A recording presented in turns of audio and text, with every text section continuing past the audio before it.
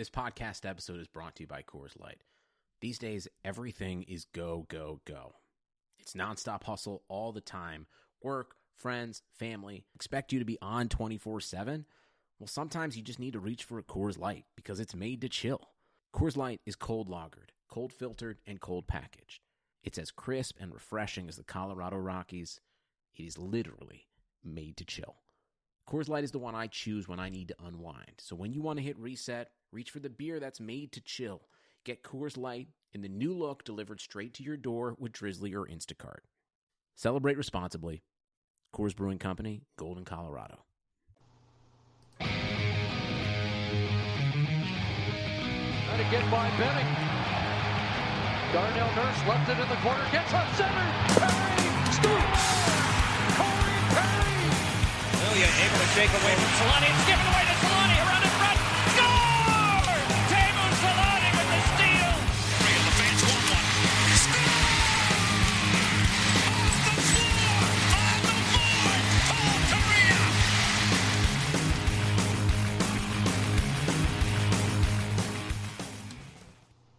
Ryan Kesler scores? You guess that's what we're going to talk about tonight? Yeah, like we were just talking about. When's the last time Ducks fans got to hear, oh yeah, Corey Perry and Ryan Kesler scored third period goals for the win? Unbelievable. The Ducks take care of the Minnesota Wild in Minnesota with a shutout, 4-0. Ryan Miller getting another win and another shutout to his resume there. I think it was his 44th career shutout.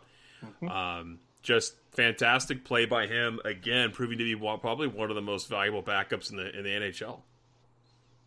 Yeah, in my opinion, he could probably be a starter in another team somewhere if he chose to do it that way. But they were saying that he wants to play more, and he wants to show that even though he is 2 months off, he's still capable of playing and still wants to play. So he's making a great case right now. So we've got a bit of a problem before we get into this game, Jason, because the Ducks are winning. And I don't know how I feel about that. This is a problem for you. I'm not as upset as you are, but continue. No, we could break into that a little more at the end because I know we got questions coming in, but I wanted just to get that in your mind. We're winning, so we were all prepared not to, and yet here we are. Granted, it's not against the upper echelon of the league, and we have many ways to go before we start talking about any sort of turnaround that we could be experiencing with Anaheim. But it's as much as I love the Tank, it's always fun to watch my team win. It was enjoyable to watch this game again tonight. So kudos to the boys for making me happy.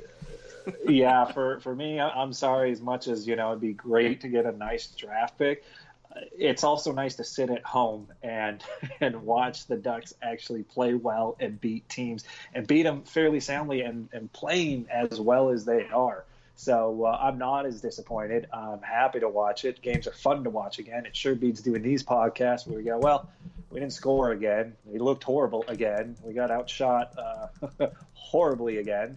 So it's nice to be on the other side, if at least for these few games. I hope longer. But you always hope your team wins. I get it. But no, but you don't like it. It's not that we'll talk about it later. Let's call yourself a fan.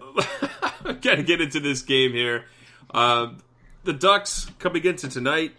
Ryan Miller again in net. Daniel Sprong curiously scratched for the second straight game, so he didn't play much, if any, of the third period to my recollection against Boston. Gets scratched last game, gets scratched this game. Kind of smells like a Pontus Aberg situation stirring up again in Anaheim, right? Guy who's speedy, shoot the puck, somehow is now not playing on this team. Granted, there's other players that are coming in and filling in the role, and Troy Terry and Max Jones are certainly making that more and more difficult for Sprong to make the lineup. But just interesting, another scratch. Do you have any ideas in your head as to why maybe that's going on? I would say look at the way the team's playing. They lost 3-0 against Boston, and then after that Washington was a great game from them. This game was also another great game from them against a desperate Minnesota team that needs a win. I mean, they're falling out of the playoff picture altogether, still holding on that last wild card spot at this point. But going into this game, they were down, with only one win in the last 9 games or something like that. So I mean, this is a team that was desperate for wins, and if the Ducks are playing this well against a desperate team, a good Washington team, why mess with it? Why tinker around? You've only given up 2 goals and you've scored 9. At this point, just ride it out until you're not playing well, and someone can maybe go down and he can come back in, but. I'm not messing with it. I don't care how well Sprong was doing under Carlisle. Right now, this team's doing what I would want a team to do. We're seeing a Ducks team that's not only scoring, but being on the winning side of the shot share, of the scoring chances, of the high danger scoring chances. It's been quite the small sample size of a turnaround, but very impressive under Bob Murray how things have slowly shifted. You and I talked about it on Sunday, how it's slowly progressed. It's gone. The Canucks game was kind of got a little better against Boston, but got the loss. Had a really good game against the Capitals, and then had another. I mean, this is a really good game, I'd feel like, too, on the road against the Minnesota Wild. Even though they're struggling a bit, I still feel like Minnesota could have came and brought it to Anaheim for sure. Yeah, exactly. Yeah, I mean, the Minnesota definitely had their chances today. It seemed like there was one shift, I think, in the first or second or something like that, where they had it hemmed in, pretty well, but it was never full-on panic mode, it seemed like. And then other than that, they had him hemmed in for a very long time while they were killing a penalty and on a delayed penalty. That one was full 2 minutes where they just kind of kept getting the loose pucks. So there were moments where Minnesota, and at the end, they outshot the Ducks. But it seemed like the Ducks never really bent. They kind of made them stay to the outside. And you can credit that to a new style of defense, a new commitment from the forwards, and also how great Ryan Miller's played the last 2 games as well. So, I mean, it's overall, in pretty much every aspect, they've gotten better every single game. And, this is what I expected at the start of the season, what I thought the Ducks could do. And so it's another thing of, is it really coaching? I'm sorry, but this team is playing a completely different style in a lot of ways that will break down, and they're benefiting from it. They look great. Yeah, I mean, who had a whale of a game tonight on D? Hampus Lindholm, who was paired with Josh Manson. We're just seeing better games from them as of late. So keep it up, Bob Murray. You just kind of went back to what was working. Go figure. So the lineup tonight, you got Raquel, Getzlaf, Perry, Jones, Henrique, and Terry, Shore, Grant, and Silverberg. Silverberg also had a dominant game tonight. I feel like on both sides of the puck. Obviously factored into a goal. But, I mean, I think he plays well in all situations, really upping that trade value coming up here in less than a week. And then Richie, Kessler, and Rowney, who I also felt like they didn't have such a bad game. I thought they played pretty well, too. Kessler had a stronger game than normal, which was great for him, winning key faceoffs and then obviously potting a goal for his first in 39 freaking games. So, pat on the back to Kessboss there, burying one there on Dubnyk. But, I mean, shoot, man, we don't have a lot of negative things to say tonight. Isn't it great? I'm sorry. You may be searching for that now, but no, it's been great. And, every line, in my opinion, at different times it looked good, but overall there's never any glaring problems. But the whole team structure and how they play from, if they dump it in, how they chase it, to how the defense supports the offense, how the forwards then support the defense, on man rushes. I mean, it's all over the place. They begin better, and every line's doing it. And they're, even Uncle Rico and the kids going out there, they look great. Henrique finally looks, like a threat again his last 2 games. So I'm happy with absolutely everyone's play. And what an unfortunate start to the first period, though, for the linesmen, huh? That was like the opening highlight of the first period, is the linesmen just now getting... Now knows how we've been feeling as Ducks fans for the better part of a season. My favorite part is, like, when he gets hit right in the junk in the beginning of the first period and drops, and then you see the replay, and it's tough to see what Hayward's like, I wonder if it hit him in the top of the foot. And then they show the replay and it goes slow-mo, and then Allers is like, I think that's what you call a middle body injury. Yeah. He was down for a nice little minute there and never really came back. It was shot hard. I don't know, because you can't really see if it actually hits him in the jump. I mean, it was close enough to do some damage in a soft area is all I'm saying. Yeah, like a grenade. You just have to kind of get close, I guess. That's just I just cringed, and it felt like that it hit him there too. The way he got up, and he was like so ginger getting up and trying to get back. Poor guy. So yeah, that kind of threw things off, I'm sure, because then all of a sudden a referee had to become a linesman. So that made the game a little interesting as we went down the stretch there. I saw some interesting calls, but they evened out in the end. But it's what is this part of what you wanted to say about Bob Murray's implementation of a new style? The broadcast keeps talking about it, and they did in the first period, and they did in the second period, and they did it in the third period.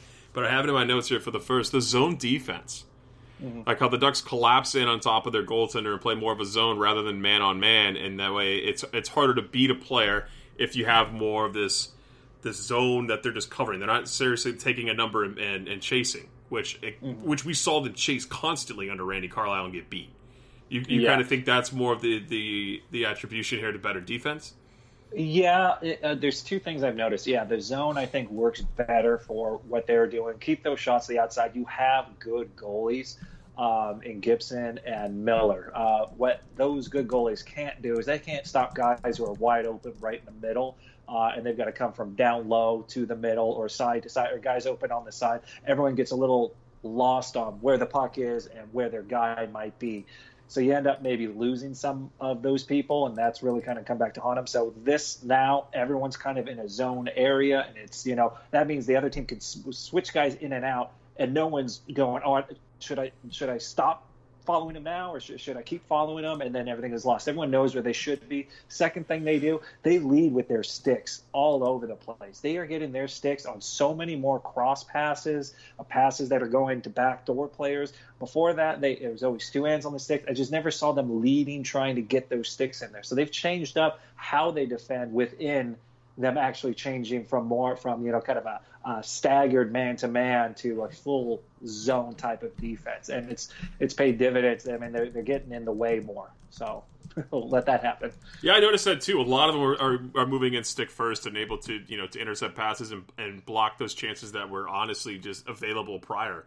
So and it rushes the puck carrier too. They now have to make a quicker decision. If you're slowly approaching the guy because you kind of want to try and block him or you want to angle him to a side, you're still giving them time to make those passes, and that's why 2-on-1s they were getting beat on. Their sticks just really weren't active, and so it wasn't something I noticed through most of the season until I started seeing how they're playing defense now. And now it's a lot more noticeable. A guy's on the boards, but if you're going to him, why not have that stick? That you just close the gap by 4 more feet if you can do that. That guy now has to try and figure out what he's going to do with it. If he's going to try and make a pass, who he might pass to, if he's going to try and hold on to it. They just have to think about what they're doing with the puck. So it's been a nice change and a good change that should have happened a long time ago. Yeah, I mean, you'd think that would have happened at some point during the 50-game mess that Randy Carlyle was implemented onto the team. But I mean, that was the majority of the first period was just a little back and forth, not much in the way of dangerous chances. There was a moment there where Miller went swimming though, thinking he had the puck between his pads and was kind of looking around, like scrambling, looking around. I didn't know if he was hurt at first because the way he was laying almost on his back on the ice, and then he gets up and then Zucker hits the outside of the post. But that was probably the biggest quality chance from Minnesota there. Yeah, Minnesota. I mean, and Zucker could have shot that a little bit earlier. I mean, that was bouncing around. It took Miller a lot longer than it should have for him to get back up and get in a position. So he was down and out for what should have been an eternity for a goal scorer. And I saw Zucker get him. Dude, when Zucker actually got it, Miller still hadn't really regained his stance or gotten all the way back into position, and Zucker had an empty net to shoot at, but he held on to it just a little bit longer, and that caused enough people to kind of get in the way. He ends up not getting a clean look at it and ends up shooting it wide or gets blocked or something like that. But it was something that should have probably been a goal, but this is a team that, like I said, is struggling, A, to score goals, and B, to just get wins. And so, you grip, cliche, you grip that stick a little tighter, you try and aim it a little bit better, and ultimately you end up passing up on the really good opportunities you just shot. But Miller, force field up. Yeah, thank God too, right? I mean, he's had that about him here his past couple of games for sure. The only real chance the Ducks got was Del Zotto creating that in front of the net, and then Terry, I guess, just barely missing on the rebound chance. Jones and Terry again noticeable. I mean, we've said it every night they've played. Very noticeable again tonight. Yeah, and it's one of those things where they provide so much more of that speed. The team speed is gotten better because I think everyone is bought into what Terry and Jones were doing when they came over, but no one else seemed to be doing. And that was if you have to get it in deep, you go back and you get that puck, or you at least put pressure on there. Now the team's starting to do that. The whole team looks quicker, but Troy and Terry just still look even faster than that. And they had another good game where they finally are, they're in there. They don't look out of place. They look like a cohesive line. Like, what do you mean? You put pressure on the puck carrier and you create turnovers? Oh my God! What? Yeah, all you of a sudden, a puck retrieval system. Never that. What are you talking about? The Ducks would like. I don't know if it was just the mantra that this is what you had to do. I mean, Carlisle's a hard-nosed guy. If you don't play his way, you're going to see your minutes reduced, and you're going to hear from it. It's not a fun experience. But it seems like now, when they dump it in, it's no longer dump it in and then everyone go get a change. Even if you're dog tired, and I saw this with Terry, he ended up dumping it in. He'd been out there. The rest of his line mates were changing. He dumped it in, took a breath, and then chased it down. Almost beat the guy to the puck, and he was at the end of his shift. But he did that, and that gave the rest of the new line to come out and actually keep the puck and the pressure on. He was able to change behind the play and then bring out the next guy. So it's little changes that have been happening, but Terry and Jones seem to have been playing that in San Diego, and they've always done it since Terry's been recalled back up, and the whole team seems to be doing it now. It's fantastic to watch. It's pressure. It's causing turnovers. Go figure. I mean, you're right. You're totally right. It's such a simple hockey tactic. You chase after the puck. If you're going to dump the puck, you need to retrieve it. That's just the name of the game. If you dump it in and you don't get it, it's an automatic turnover. So how many turnovers do you want to have tonight? And it just makes all the sense of the world. Yeah, and that makes them, look faster. I mean, the team didn't all of a sudden become faster skaters. They may care a little bit more than maybe trying, but I think now that they've been given the green light is, hey, no matter what time of the game, we are going to have 3-4 checkers. I don't care if they're waiting behind the net and they're looking for their breakout. You guys need to have 3 forwards in there. If the puck is whipped out, I want a defenseman trying to pinch in and a forward coming back to support. Just keep the puck in as long as you can. And hound it, chase it down. That's all I ask. It seems like that's all they're asking for, and they seem quicker. They're on pucks. They're causing turnovers in the offensive zone, and now they're getting multiple chances. They stick around for rebounds. I mean, none of this stuff was happening before, so it's been very, very nice to see. So the Ducks get outshot in the first period 8-6, but it's a 0-0 game. Yeah, well, I mean, after I'm saying all of that. No, I'm just saying, what I was going to get to on that is it wasn't really much of a dangerous period, but it was the only period they would actually be on the bad side of scoring chances or on the bad side of the shots. I just feel like, or the bad side of the scoring chances. I don't really care about shots at this point, just because when you're looking at the volume, it's great. But we said this about the Ducks: you can have all the volume in the world, but if they're all perimeter chances, who cares if you have 42 shots on net? So The Ducks, that would be the only time that they just would be on the wrong side of the chances, and that was great. And the second period is one of the best periods for Anaheim analytically, and that's where they get the goal. I mean, which is insane. It's insane to me. I was looking at the chances here; they carried the share of chances, both in high danger chances and in just regular scoring chances. It's just another fact of Anaheim is putting all the pressure on the other team, and it starts off that way too. Rowney and Ritchie create a deflection play in front, hits the post on Dubnyk at the beginning of the second period. And then, you know what? The Ducks would actually score, and it would be Jakob Silfverberg crashing the front of the net off a play, cashing in on Shore. Shore storms the front, gets in tight, puts a back hit on Dubnyk from the slot, and it was just a mad scramble in front. And I think when Silfverberg scored, I want to say Suter's hand didn't leave Silfverberg's face until he totally face washed him off and is celebrating. But nice to see Silfverberg get his fourth games there. Yeah, for sure. And, there was a little bit of question with some sort of goal interference. Max Jones was making a test of himself, and he was that cllose to him being the one that knocked that one in.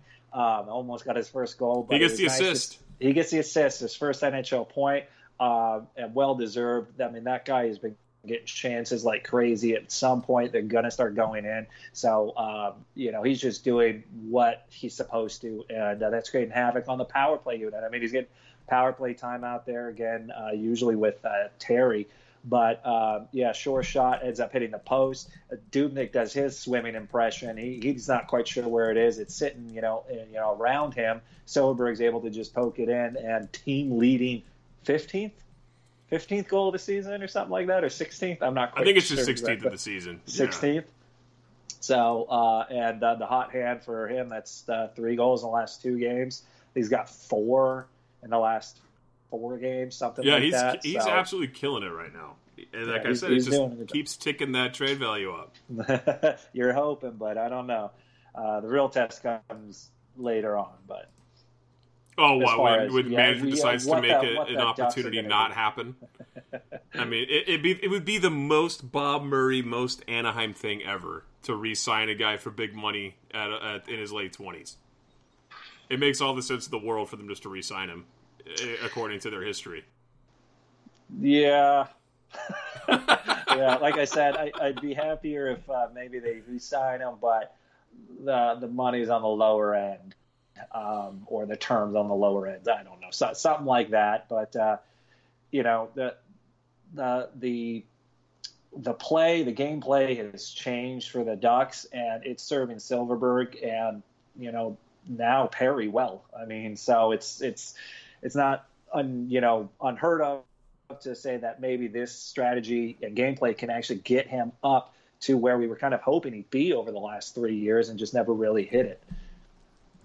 He was tied with a lot of the defensive responsibilities, being on the shutdown line and playing, but he seems kind of free of that responsibility for the most part. It seems like every line is good defensively and offensively now. Now he's a little bit more free to try those offensive things, and I'm wondering if that can really kind of let him get those opportunities and really start racking up those goals. I mean, obviously he's not going to go Ovechkin status, but I mean, he could start creeping up to those 30 goals. That we've been waiting. Big gamble with money.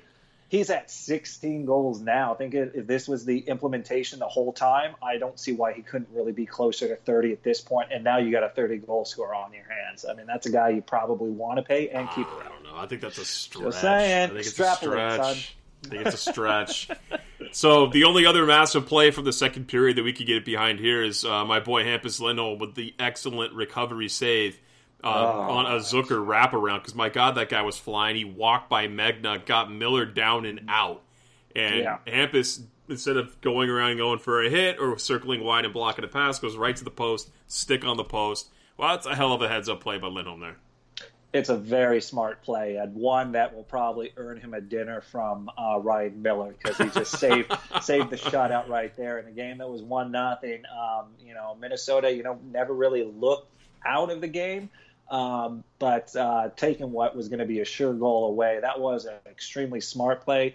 I can't say for certain, but I got to think in the old style of play, it might have been desperation. I need to go get that guy, and you maybe not as relaxed going to the other post. But he came in close enough to push him to the outside, but then he stayed home, which is great. And that's kind of what you want your defenseman to do if you're a goalie. Hey, push him to the outside. Don't give him a clear run across the front or switching from one side to the other, but stay on your side. But it was a heads up for him to go straight to the post, put that stick there before the puck even got to that point. I mean, he just it's not going to go through here.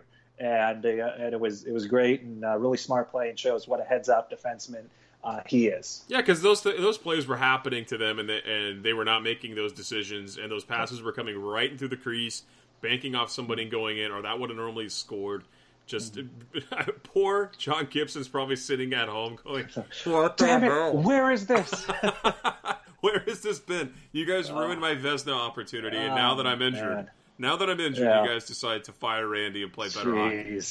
That's what I Poor don't Gibby. doubt. I'm sure he's going to say, "Yay, we're playing well. That's all I really care about." But oh man, I'd be a little more than pissed off at that point. And that was what I was doing for the team, and now they're just playing out of their mind. But well, like I said, we'll see how it kind of goes moving forward against different teams. Yeah, so we get to the third period here. We can kind of get through the rest of this pretty quickly, but we have some old-timers putting up some goals here today. So we got to talk about these guys. Corey Perry gets his second goal in 2 games. Getzlaf wins the face-off the neutral zone against Stahl, muscles it, gets it to Perry. Perry gives it right back. some reason Stahl can't skate with Ryan Getzlaf, so it becomes an odd man rush coming in. Getzlaf put his head down and skate. He Everyone's does. So He did. Against He could do that. him and how quick he can actually skate. But when he is let loose, he can go. The juice was loose. And he was going up against Suter nonetheless, and it makes us a nice play on Suter, puts it between the stick and the body, gets it onto Perry's stick, and Perry catches Dubnyk at just an odd time, I guess. Dubnik's a big goalie, and he's playing a little deep. He was up against the post almost on this shot when he should have been out and challenging. Just kind of a flub by Duber there, and all of a sudden Perry gets his second of the year. I think it's a flub a little bit by Perry as well. This one, he didn't get a lot on it, that's for sure. He didn't. No. He absolutely flubbed it because it like he has it, and then it just flubs like where his stick goes and where the puck should have gone. It went just slightly to the right, which ends up hitting the post and going in. Stop goalie praising. Dubnyk should have been off his post. Here's the thing: is the other part that everyone seemed to kind of miss on that one is Raquel was storming in with him, and he was on the other side. So what a goalie is going to do is, they're going to back up. They're not going to try and get beat, so they'll be playing deeper. I told you this on the Pucks of a Feather thing. That's what goalies kind of start to do now. Is so many backdoor plays are happening that goalies play much deeper in the net to be able to get across. And that's what he kind of started to do. And then it was a flub shot that hit the post and went in. He probably should have played that, but I think he was thinking, I got to get deeper and I got to go over there. But if Perry shoots exactly where he wanted to, I think Dubnyk actually makes the save. I think it was a lot of things went right for that one. But not to take any credit away, that's 2 goals for Corey Perry in 2 games. But that's probably why it went in when you're talking about how good Dubnyk is. But he kind of seemed off after that goal for sure. Yeah, good on Perry, though, getting that shot away quickly. I'm going to give the praise to the shooter. The goalies can just go to hell, in my opinion. You know how much I don't like them. It was good. The fact they did it quick probably surprised Dubnyk as well. So, like I said, not to take away from Perry, it's off the post and in, but Dubnyk more often than not will have that. So he kind of missed it on this is the second post-game show in a row where you've been chirped at for making goalie comments in our chat. Daisy in our chat says, we all know Jason would have made the save. No, are you kidding me? I'm more aggressive. I would have been, in my beer league way out there, and anyone could have just passed it to somebody else, and I would have been way out of position. So I'm just trying to give you an idea. We go from one old guy to another. Ryan Me? effing Kessler gets a goal tonight was probably a really good play shot, right? I thought it was a decent shot coming in off the rush, a little 3-on-2 rush there, and on Dubnyk. Mm-hmm. Dubnyk even came out and challenged, and it was the old above the pad, below the glove, and far sided in. Just all of a sudden, Kessler gets on the score sheet. I mean, he looked shocked as hell that he scored. No, he looked relieved as hell too. He was like, "I did it! Yes, I did it! Yes, just showered me with praise." 39 games. Oh, that was so funny. And after he scores and everyone goes to huddle, it was funny. You could see Montour just like kind of chirping, like, you scored? When was the last time you scored? Do you remember when you scored? I was trying to remember how old I was when you scored. I don't know. It was really funny. A good moment. And once that third one went in, dagger. And Dubnyk, hopefully should have had that one, but that was a good shot, a good play by the Ducks. And, he put his head down and fired it in on him. So it was a good shot. I agree, man. The Ducks with 2 goals on 6 shots in that third period at that point. Talk about making do with the chances you're given. And prime opportunities. So when they were getting in on Dubnyk, those are good shots. And it's nice to see those guys get on the board for sure. I mean, as much as I've talked about Ryan Kessler probably not being able to skate with the Ducks anymore, I'm starting to think it was a Carlisle problem all along for the whole team. They wanted to get him fired. I think they were just kind of like, how long do we have to bury this guy to fire him, right? I mean, maybe not. Let's get to it in just a second. I just can't see players and competitors wanting to play bad just to get rid of the coach, because that doesn't help your stock. And who the hell's happy doing that? Even if it takes I know, and nobody would ever admit it, and no beat writer's ever going to ask it, which I don't blame them. I don't think a single person would ever try and do that as a player, as an athlete, a professional. You don't go to the rink to lose and lose that bad. Maybe. The Sabres did. I think they just followed the plan to a T. The Sabres is what I think. And the Ducks would wrap it up with my boy Lindy hitting the empty netter off a neutral zone faceoff. They gave him all day and made no attempt to block his shot. And he was able to sink that in from like 175 feet away. So Yeah, that cleaned up the game 4-0. Yeah, the beauty of that one is that Minnesota, had pulled their goalie, the plays prior, and then called a timeout to dissect how they should win and what to do. They immediately lose the faceoff, don't do anything to pressure him, and he just shoots it all the way down and scores. Now, if I were goalie in the NHL, I would have never gone to the bench. I would have just played in the net, and I would have stopped it because I'm that good. I mean, easily. Yeah, obviously. You might have done what Fleury got in trouble for, putting a little snow mountain in front of the net before you go to the bench. I have done that before. Oh, I do that all the time. It's a little trick because most of the time they don't care in beer league, so I do that all the time. I do it when I'm still playing. I just line it up because it goes there, and I'm usually aggressive, so I just put it on the line. Who knows? Just one that just almost should go up. in. Oh, yeah, just put it right across the red line. So the Ducks clean up with their 4-0 win against the Minnesota Wild, giving the Minnesota their 5th straight loss. How does it feel to lose? There you go, boys. The Ducks have a winning streak. 2 games against the Ducks. So weird. 3-0, a 4-0. And the road team's the one that's winning these games, is what I heard on the broadcast. So interesting note. Ryan Miller with his 2nd straight win, as we said earlier, stopping 54 of 56 shots since coming back from injury. That's above a 96 save percentage. He's killing it right now, so let's hope that continues as long as Gibby is getting rested. That's all that matters at this point for the Ducks. But let's hop into our post game real quick, and we got an issue here that kind of slid under the radar today, because he hasn't really been playing, and then he's also had a long-term conditioning stint with the goals. Mm-hmm. Yeah. And the trade deadline's coming up really quickly here, and all of a sudden Patrick Eaves gets put on waivers. Yeah. What's your initial thought when you saw that today?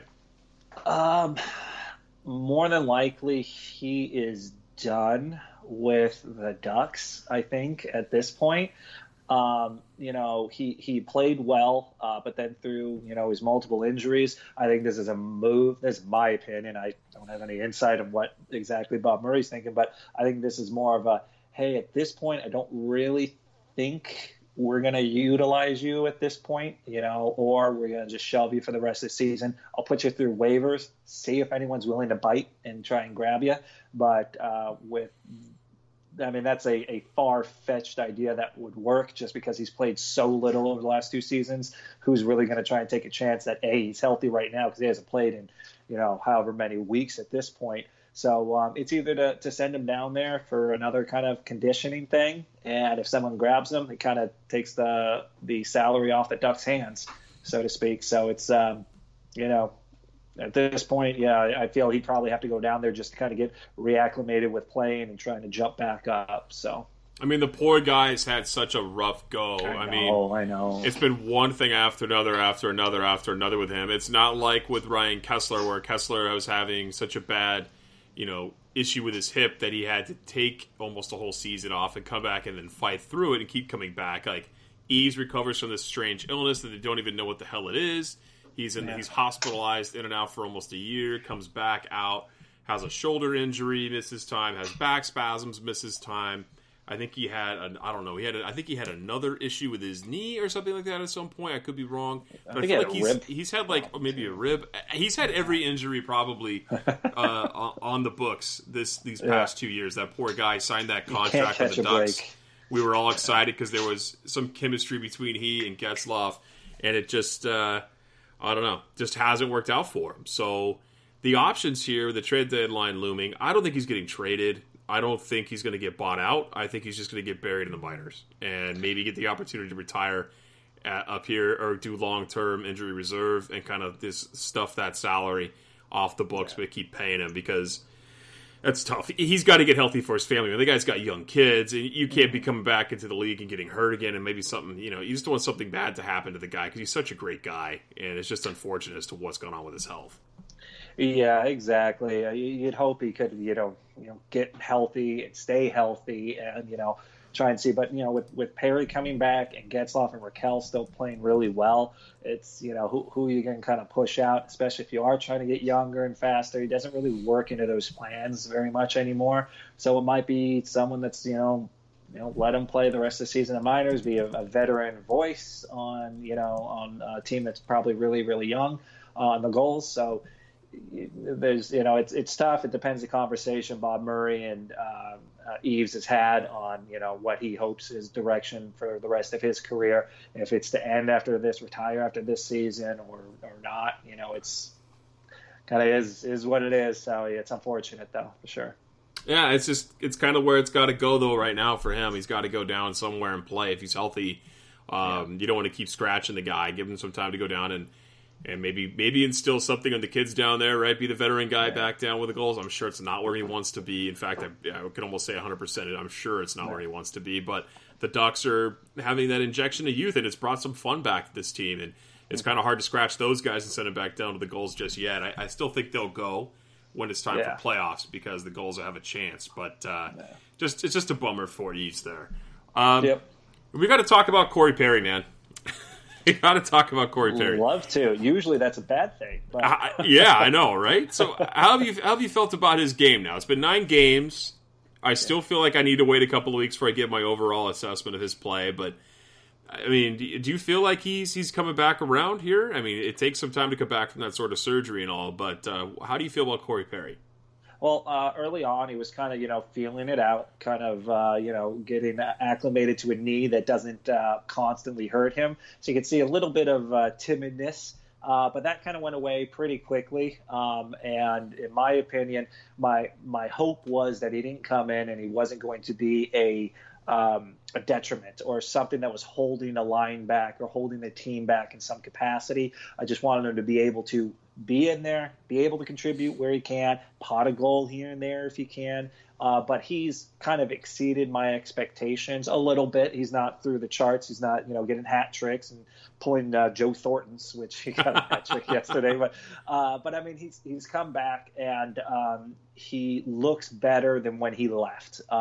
He's able to get in front of the net. He's still feisty. He's willing to mix it up a little bit more. The biggest problem I always had with him is that he stopped doing that and he started being more perimeter. He would shoot from the side. He would try to beat guys one-on-one. He's never had amazing one-on-one skill. His handiness comes around the net and causing chaos a little bit. Winning puck battles along the wall, too, for sure. He's got deft hands in tight, but like a one-on-one, I'm going to deke this player. He's never really had that. It's never been in his repertoire. So it's been nice to see him get back to what was making him successful. It's taken a while for those goals to get there, but the chances have been there. And I'm more of the mindset that if he's getting the chances, they should start going in. And is he playing the way that he needs to play? And he is. And so, I give him a solid B at this point, especially over the last 2 games, getting 3 points, 2 goals. I mean, it's definitely helping. But his play has been better than I would have expected him coming and missing as much time as he did. Now, with this little bit of a turnaround for Ryan Kessler that we've seen under Bob Murray, do you feel that, and this is a tough one because we don't know the future here, but if his play continues down this route where he's playing more aggressive, in on the forecheck, making plays, causing havoc again, you saw him get physical again tonight, you get a little bit of snarl back in the game, you get the old Kess back even a little bit. Do you think that kind of pushes off any sort of idea of him getting bought out this summer if this play continues? Or do you still feel like that's the money move to do it? I would think it does. Bob Murray's getting a good look up close and personal of what's going on. Him having a little bit of snarl is good because we don't have a lot of that. I mean, Megna's a big boy. He kind of mixes it up. Richie's there as well.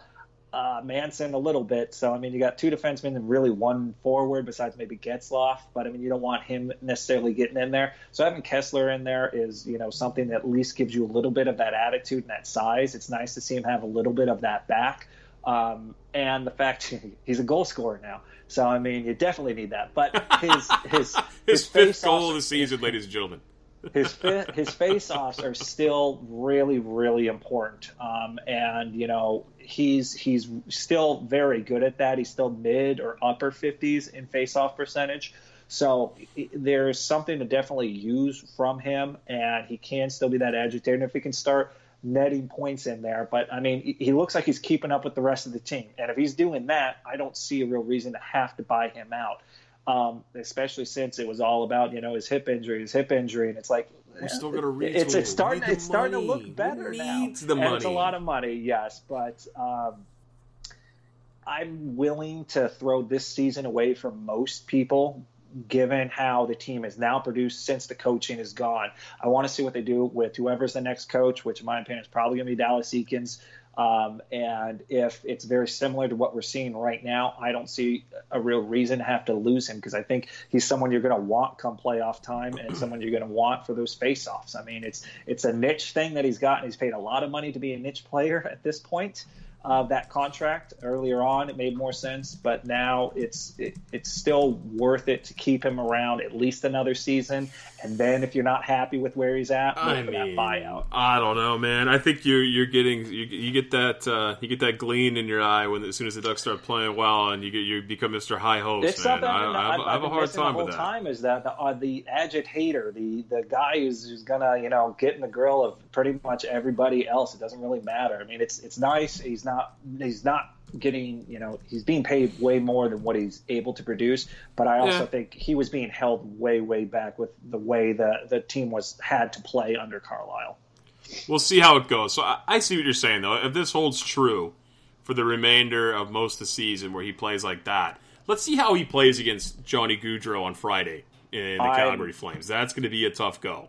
That's my biggest thing. I've been, after the Washington game, I was happy, but, I was like, Washington didn't look all that good. I don't know if Anaheim was really good. This is the first time we've seen them play that way. They played that way again today. But it's against a Minnesota team that's struggling for wins and plummeting out of the playoff picture.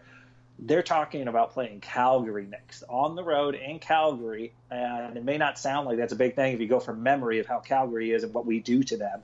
But this is the team that is top in the Western Conference. They're ahead of everybody else out there. San Jose is behind them by 1 point, but even Calgary has a game in hand on them. So, I mean, this is the top team in the West. And if you're going to go on the road, you show me how you can play against this faster team, this team that's got a good young goalie, and even Mike Smith is putting up wins.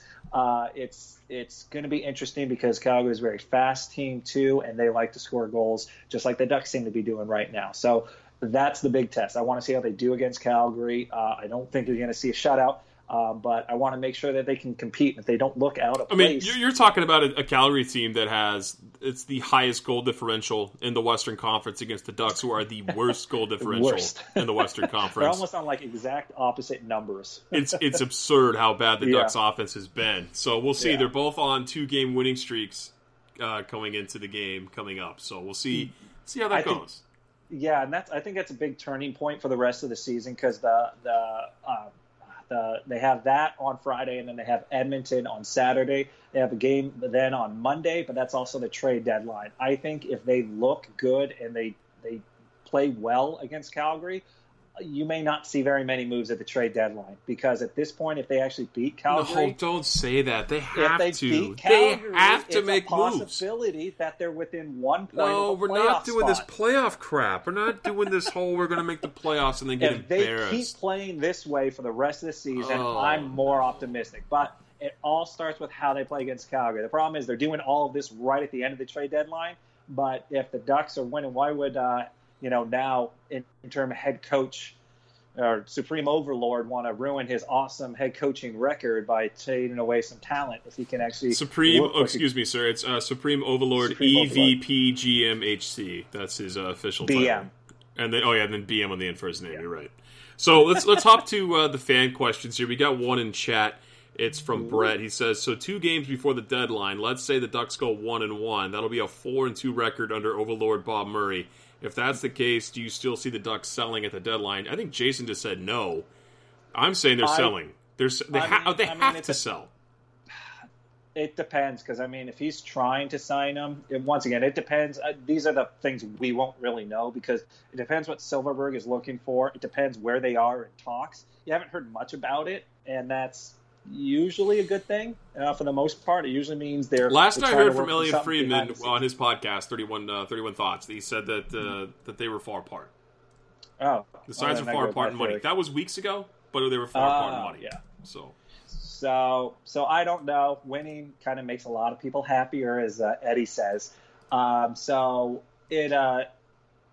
It's tough because they're doing so well and they're finally playing the way they can. Like I said, I think Calgary's the big turning point. If they go out there and they're manhandled, they look slower, they look like they can't compete with that team. then I think Bob Murray is more inclined to make those trades. Now, if he's offered something that's a really great deal for Silfverberg, then he probably makes that move. But I'm sure he's going to probably either want someone in return that can possibly be in the lineup, or he's ready to get Sprong back in there or something like that. Because I think if Silfverberg, who in my opinion is the most likely to get moved, it does leave a void, and you're trading away your top goal scorer, which kind of signals that you're calling it in. And I don't think he's willing to do that if they're playing well and if they play well against the defending Stanley Cup champions and also the top team in the Western Conference. So I think that maybe makes it give pause. MoneyPuck.com has the Ducks at a 4.8% chance of making the playoffs. I think it's higher than that. That's tough.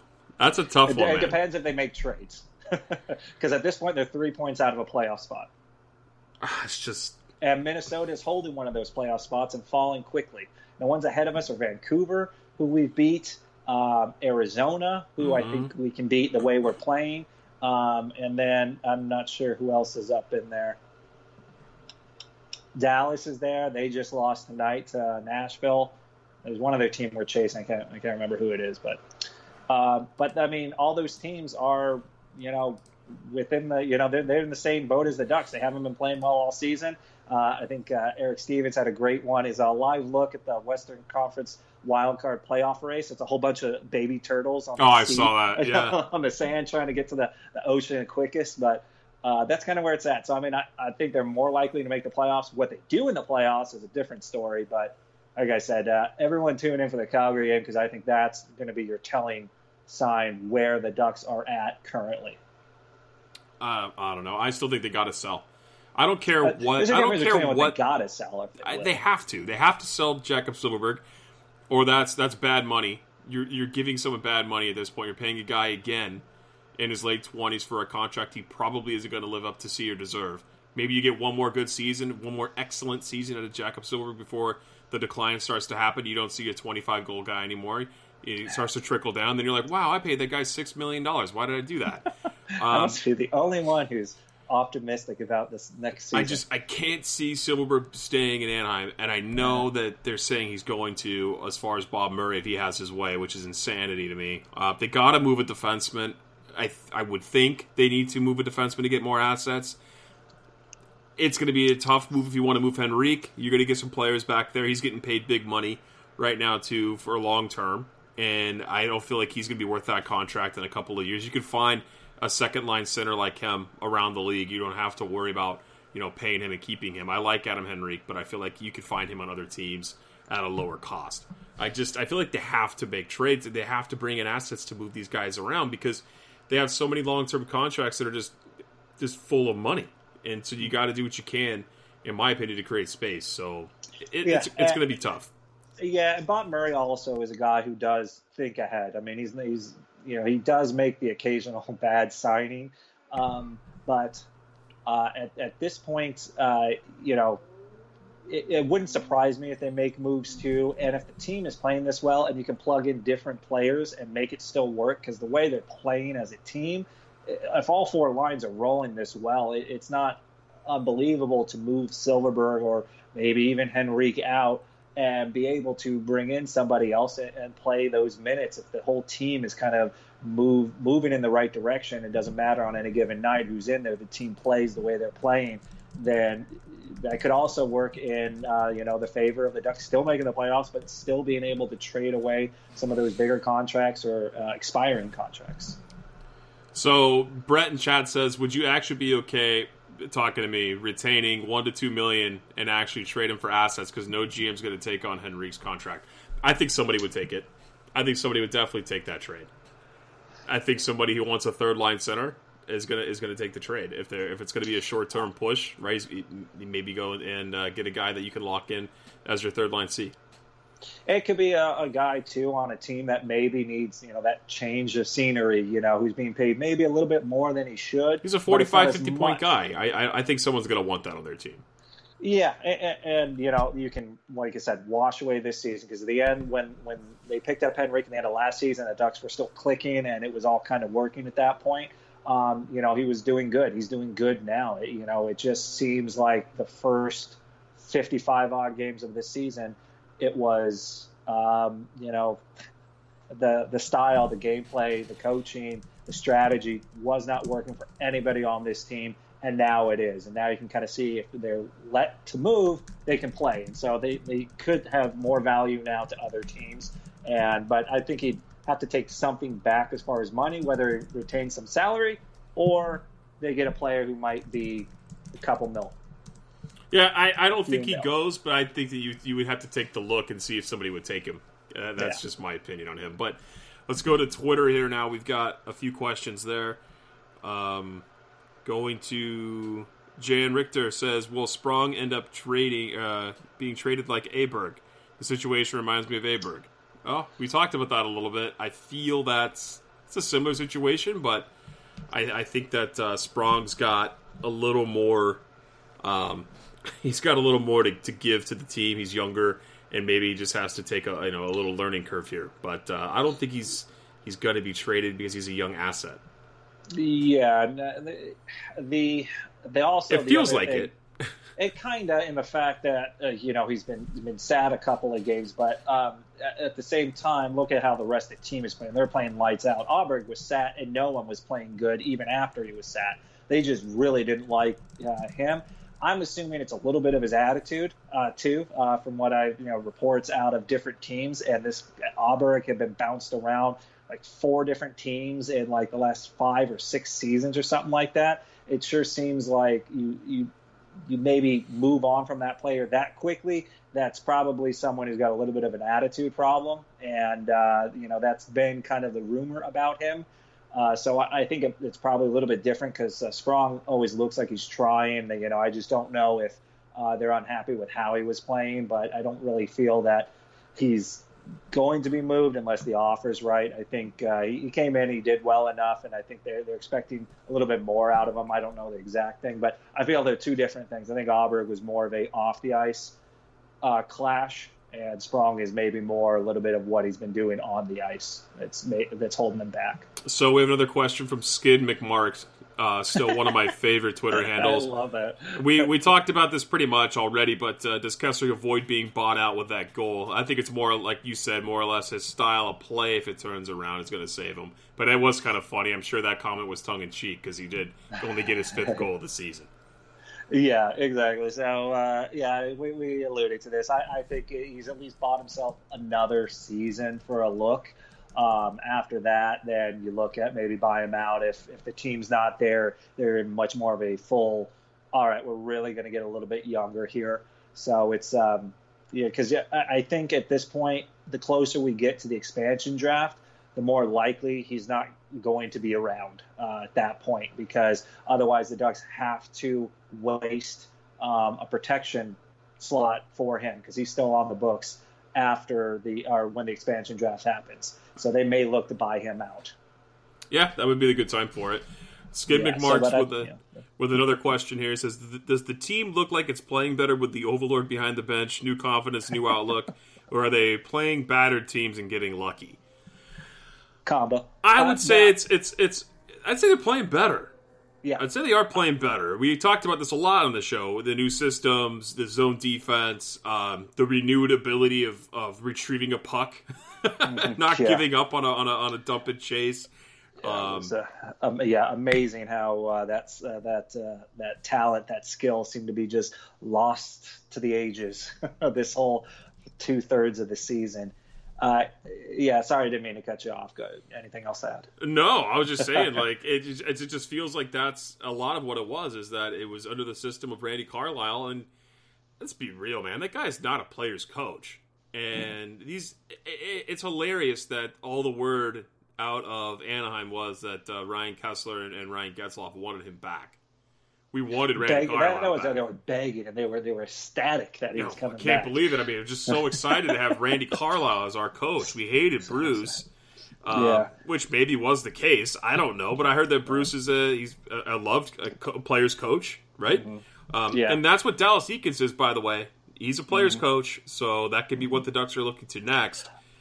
I like that better. I mean, some coaches work when you bark a little bit more. Some players respond to that. I think now that the league is getting so much younger that those types of coaches that's a good point. don't last nearly as long, because when you're young like that, you don't want to be benched for making a mistake, so you play cautious. I think that's a lot of things that was happening with the Ducks, is they didn't want to make mistakes, so they didn't want to have to go do laps afterwards. They didn't want to do that, so they just followed it. Yeah, they didn't want to get Herb Brooks, right? And watching Miracle. Yeah, exactly. Again. So Again. They probably played to that, but I think the new NHL, you're going to see touchy-feely, whatever you want, but it's more of a player's coach, because he'll teach you. It's like, hey, you did it this way. This is how you should approach it, or this is how I would like you to do it next time. Versus, sit down, think about what you did. Well, didn't that happen with Troy Terry? Troy Terry said he was all shook up playing in Anaheim, gets sent to the goals. He was so afraid of making mistakes. Told by Dallas Eakins, "You can make a mistake. I'm not going to bench you. Yeah. Like I'm not going to bench you for doing something stupid. Like it's a learning process down here." Yeah, and it looks like it's worked across the boards, because I feel like they're implementing that. So I don't know if that's, Bob Murray's been watching enough goals game and seeing what is working there, and has been waiting for Carlisle to do something similar over here, and he never did. And so he finally is like, listen, let's do what the goals are doing. It's working there, and, the offense is there. And then all of a sudden you're seeing guys like Ryan Getzlaf is making deke moves and shooting. I mean, he's toe dragging. I mean, it's not stuff that we would ever really see from Getzlaf. It felt like everybody was so afraid of, making a mistake, making a turnover, and no one was there for support. And now you're seeing that creativity on all lines. Guys are holding on to the puck, and they're making a little bit smarter passes, and guys are going to the net and crashing and trying to find that puck, and they're hounding it. They want to make a play. Whereas before it was just, hey, be smart on defense, don't make any mistakes. So. Well, Enrique on Twitter says, "Am I the only one not happy they keep winning? You're not alone. Pat, I have always been a huge Ducks fan, but a top 5 pick would sure be nice, given they won't go anywhere in the playoffs if they made it." That's my exact sentiment. I hate watching games where I have to do a post-game show when the Ducks are getting trashed, because that's tough when you have to, especially that streak was, oh my God, that was brutal. No. That was brutal. But I'm Different glad we're not podcast, doing that same anymore. show. I'm glad if they start losing again, as long as they keep sprinkling wins in, the rest of the season will be okay.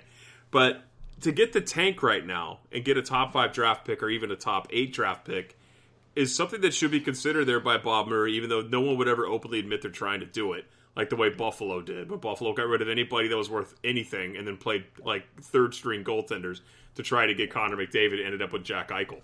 So, just go figure. Jack Eichel's good. He is. He is. But I don't really think anyone's McDavid. So, Yeah. I'm like I said.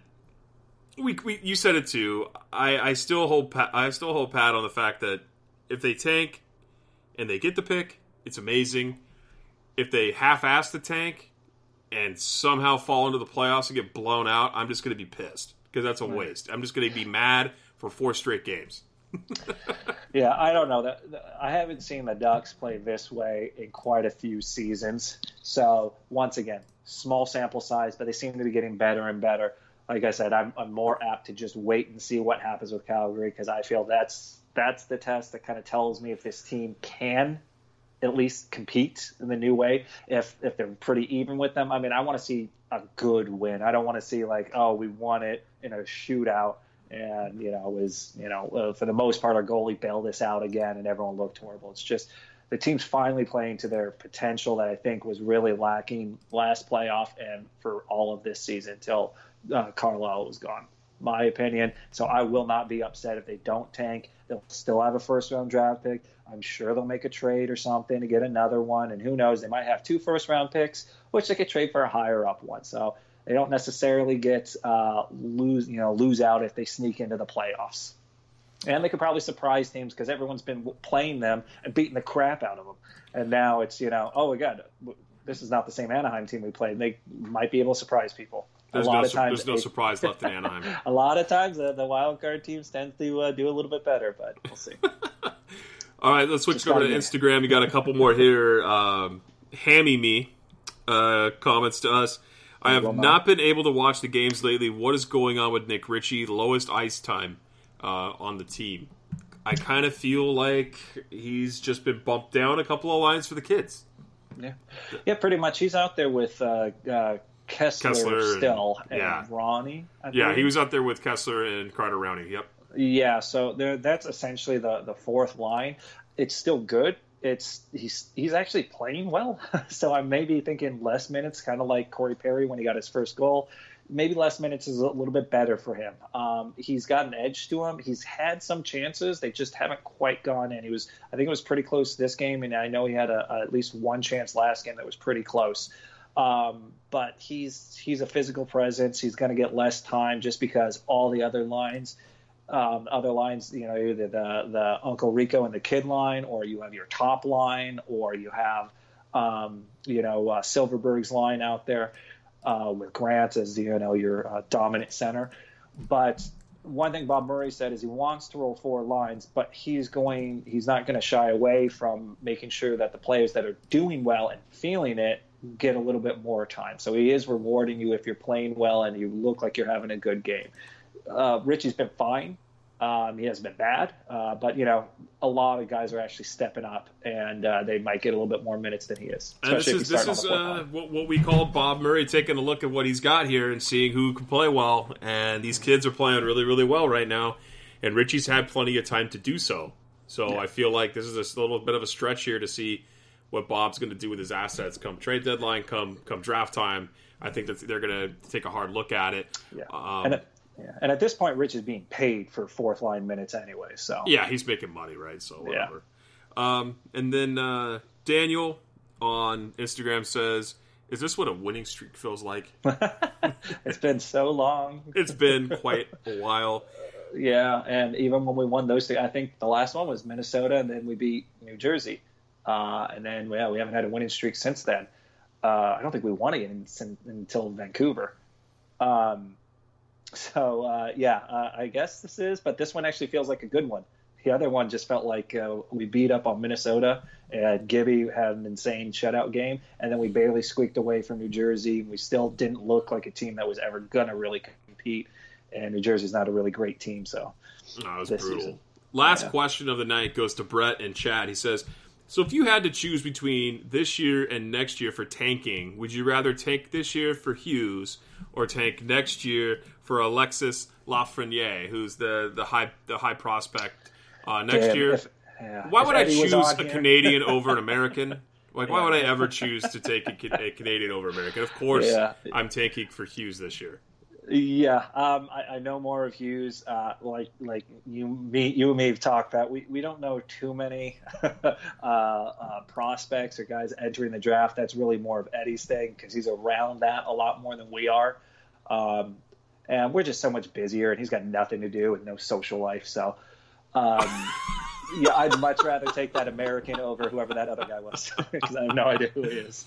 Alexis Lafreniere, yeah, he's a 17-year-old kid out of Quebec, Canada. Yeah. So, I'm going American all the way. Yeah, you got to go American. You got to take a guy's name that we can actually pronounce. We got to go. We're dumb Americans, okay? We got to go with Jack Hughes. Yeah. It's the most American name possible.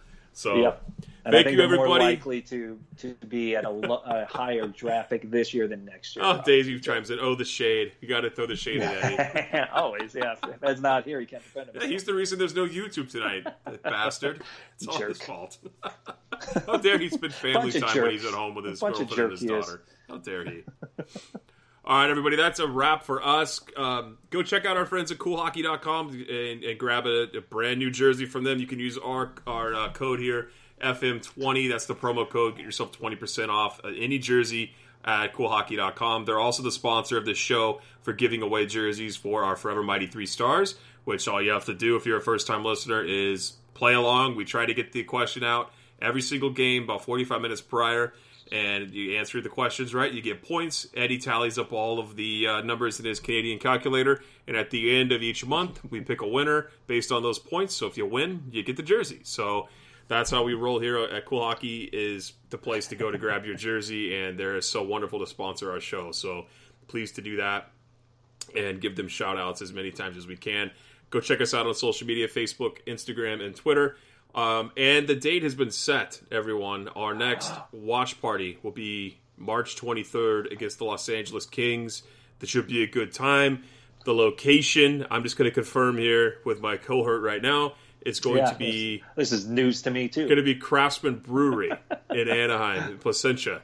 Conveniently located about a mile from my house. Oh, shocker. Walking distance for your drunk ass. Walking distance for sure. So we're doing that. We're going to have, it's a really good happy hour there that I'm going to talk with the owner about, making sure that it starts a little before game time for us in some way. Maybe if you're wearing Kings or Ducks gear, you get the early happy hour. So we're working on stuff there, but it's definitely going to be a Craftsman over in Anaheim off of Imperial La Palma. So if you guys can make it out to that'd be great. We'd love to see you guys.